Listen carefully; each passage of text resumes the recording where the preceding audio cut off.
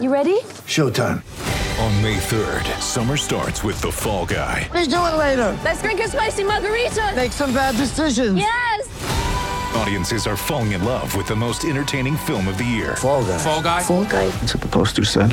See Ryan Gosling and Emily Blunt in the movie critics say exists to make you happy. Trying to make it out? Nope. Because I don't either. It's not what I'm into right now. What are you into? Talking. Yeah. The Fall Guy. Only in theaters May 3rd. Rated PG-13.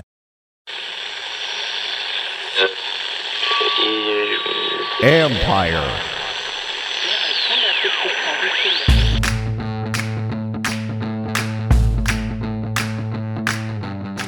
Hello and welcome to my podcast. Do me a favor, subscribe to the John Keim Report wherever you get your podcast. You can see I'm in the commander's hostage room out in the media room. So if you're watching us on YouTube, hit that like button, hit that subscribe button. You can find us on YouTube as part of Empire Media. That's AMPIRE. Always much appreciated. Of course, you can always read my work on ESPN.com. I'll have a story up on Taylor Heinicke this weekend. Just the impact that he has on teammates. We see the flaws, we see the issues, but the teammates gravitate toward what some players call the it factor. So there you go. That'll be up on ESPN.com. And today, of course, are the keys to the game and my prediction. I'm going to go a little bit of a goofy way on the prediction here, so bear with me in a few minutes. Before I get to that, a few little bits of news and all that. Already ruled out for the game, Jahan Dotson, receiver, because of the hamstring injury. No surprise there. Hasn't practiced since he re-aggravated it before the Green Bay game. Who knows when we're going to see him again? Those things are always tricky, and once you re-aggravate it, it can be a few more weeks for sure. So don't know yet about beyond this weekend, but he wasn't even out on the practice field this week. Linebacker Cole Holcomb also ruled out because of a foot injury.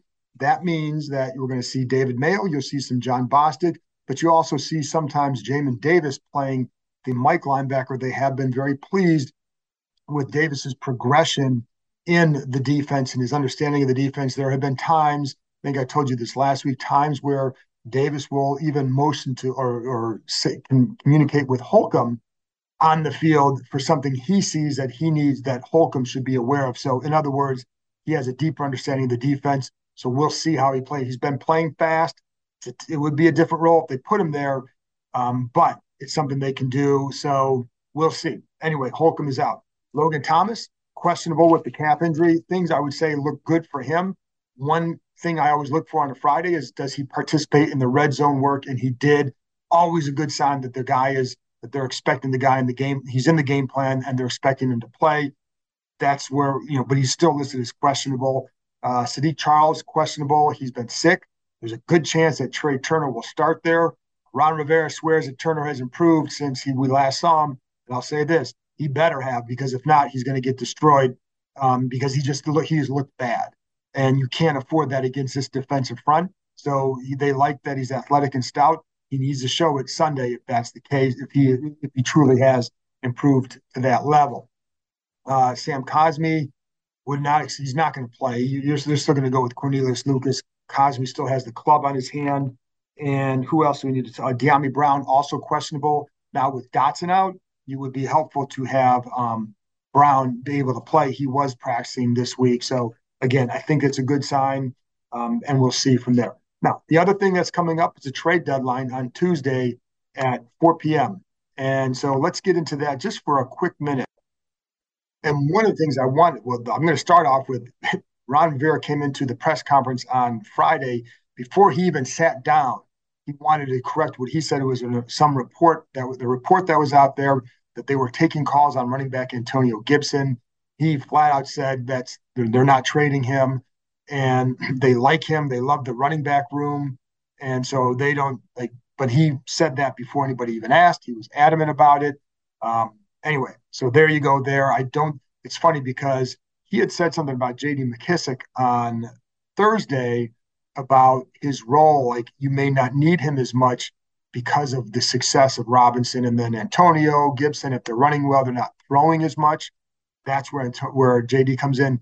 Do not take that as anything other than they actually, instead of diminishing his role, they'd like to somehow get him included into other packages and situations. So, anyway, So I don't think any of these running backs are going anywhere, folks. The one guy that still would be on the table is William Jackson III.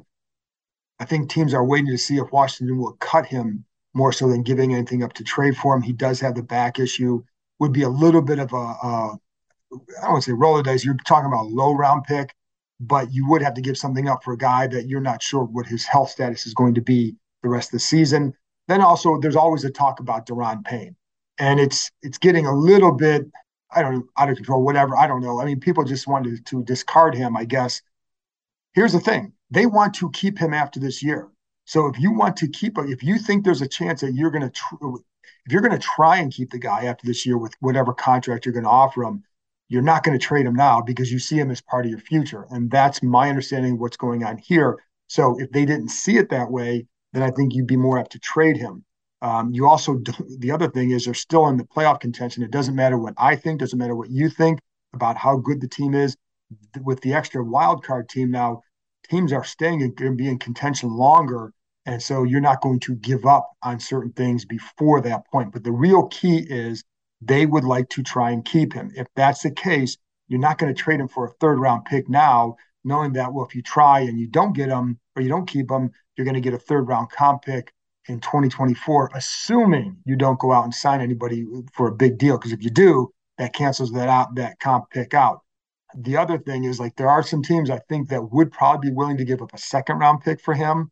However, the only way you do that is by making sure you can get him signed to a contract extension before you give up that second. I think teams would gladly give up a third for the same reason with Washington. If a team gives up a third for him and he doesn't stick around, well, you're going to get that back in a comp pick after in 2024. But again, the key is they would like to try and keep him. And the strength of that team is the defense.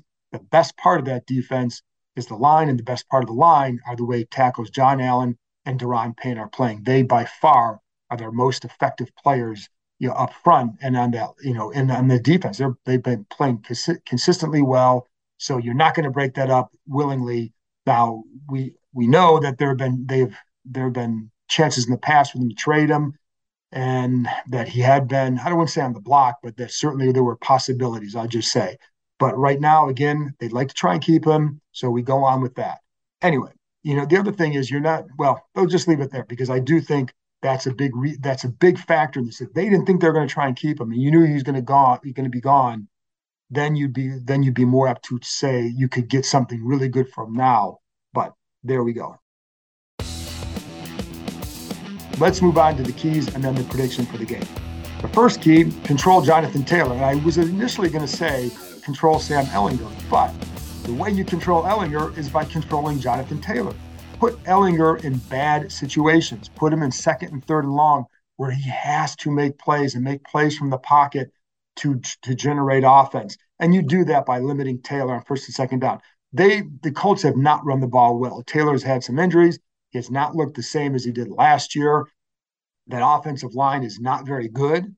So I think it's a good matchup for Washington's defensive front, just like it's a good matchup for the Colts front against Washington's offensive line. But it's really a good matchup for these guys up front. Quentin Nelson has been a really good left guard. You heard Stephen Holder on my podcast the other day talking about some of the line issues and that Nelson not playing as well as in the past. He's an athletic guy, but I don't know that technically he's as sound as some other guards. So I do think there's some things that they can take advantage of up front and then limit Taylor and put Ehlinger in position to, in his first NFL start, to make a play to beat him. That's what you have to do. So if they're able to control the game on the ground, if the Colts get that ground game going, it's going to be a problem, because now you're setting up the play action, but you're also allowing Ehlinger to get in a position to use his legs, maybe in some third and short situations where he's got some options there, and you don't want that. One thing that Ehlinger does give him is that athleticism and that ability to extend plays that clearly Matt Ryan didn't have. I think Ehlinger also, the thing I wonder about is what kind of spark does he provide? Is it a Heineke-type spark? Because there's some similar underdog-type stories there, and there's a similar hard road that he's had to travel to get here, and some tragedy along the way. His dad died when he was, I think, 15 years old, so in 2014.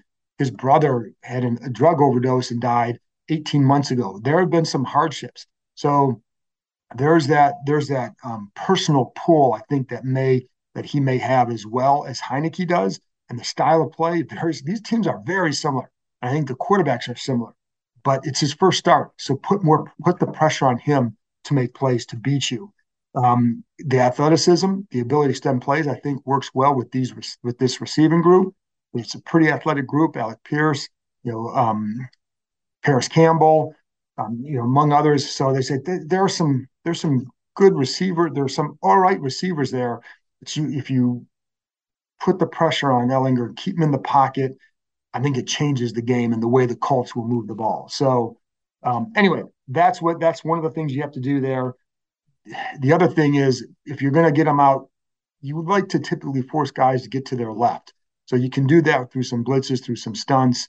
And I think that's one of the things you can look for them if you're going to make them run to the left. The funny thing is I say that, and one of his big plays in the preseason was a 50-yard pass that he threw when he was rolling to his left. So, but you kind of want to get guys away from what their strength is. One thing to note, he struggled in the past in college. The reputation was that he struggled more against zone coverage than against man coverage. Washington, of course, will play heavy zone. All right, number 2, running back creativity. You got to be creative with these running backs. Indianapolis has a good D. I'm not going to look at the numbers for them. Just watching them on film, I think they're a pretty good D. Linebackers are fast. You have a good defensive line. I'll get to some of that in a minute. And the way I think the coverage is, it allows you to get those running backs involved in different ways. It's in terms of yards per carry, Indianapolis is 4th in the NFL in yards per carry allowed. So it's going to be hard to run the ball on them. But a couple things you can do: get them involved in the screen game. Whether it's McKissick, Gibson, get them involved in the screen game. Use some of the 2 running back looks. I think that's something that you could really could help them this weekend with the Colts, is getting those guys, whether it's Robinson and Gibson and McKissick, whatever. And then you throw Curtis Samuel in there with his versatility. I think that makes a difference too. So be creative with that group. Again, the screens. And then Indianapolis gives up a lot of catches to running backs in the pass game, primarily because their coverage, the way they cover it, they're going to give that cushion. So there's a lot of chances to work underneath and drive the ball down the field.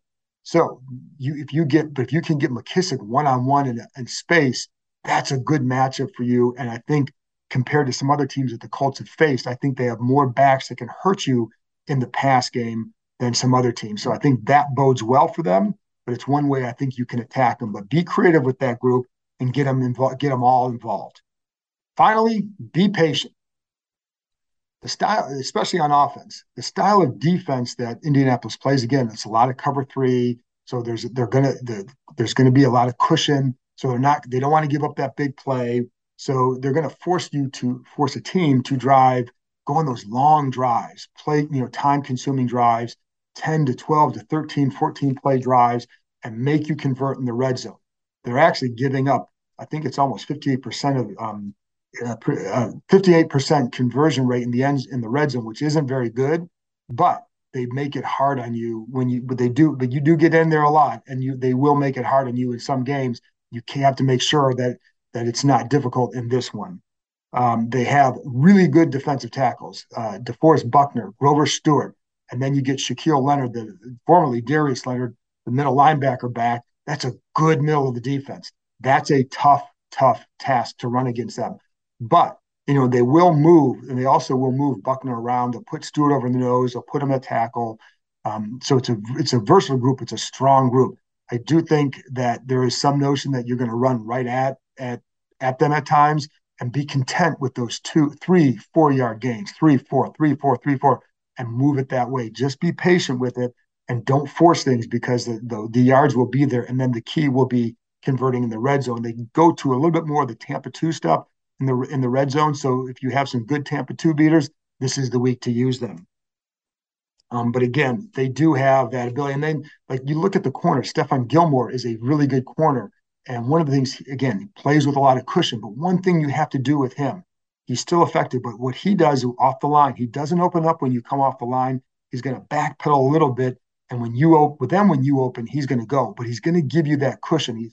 What you need to do is get into him. So you need, on your route, if you're going to try and get open against him, you need to get into him and attack that cushion. Don't give him the cushion. If you give him that cushion, he's going to undercut the receiver, and that's when it's dangerous for a quarterback. So that's what you have to do. So again, be patient. But again, against Gilmore, you can be smart and you can attack him that way. If you're going to attack him, that's how you have to do it. So those are the keys. Now, how's this game going to play out? I have no idea, because these teams are very, very similar. So really, it comes down to special teams. Does somebody make a mistake? Washington has benefited from 2 muffed punts in each of the last 2 games, leading to points. That's how they have basically it's decided 2 games. Can they get another one like that? Antonio Gibson has had some really good returns. Does he keep that going? I like him as a returner, very aggressive, very fast, good, and he's smart back there as well. So I think that helps. The turnovers. I mean, these are all cliches, but it's a game like this, it's really a coin flip game. So who wins a turnover battle? You're playing on the road, so you're playing against a team with a young quarterback, and the crowd's going to go crazy if they are able to get a lead and do anything with him, or if there's a big play. So just kind of, you don't want to get those game-changing plays the other way, but you play smart, you play well, then I think you'll be okay. It's really hard one to pick, so that's what we're going to do. So I found this coin flip app on social media. Let's see. See, it says tails. All right, we'll go tails for Washington, heads for the Colts. Let's see what comes up. It's heads. Sorry, Colts, 21-20. I actually think Washington will win. So we're going to go 21-20 Washington. But it's just, to me, it just shows you how close these teams are. I think they're very much mirror images, and it legitimately, as much a coin flip game as we've covered in a while, this one is it. So there you go. Keys, prediction. Enjoy the game. I'll be back after the game with the voice of the Commanders, Bram Weinstein. So I will talk to you next time.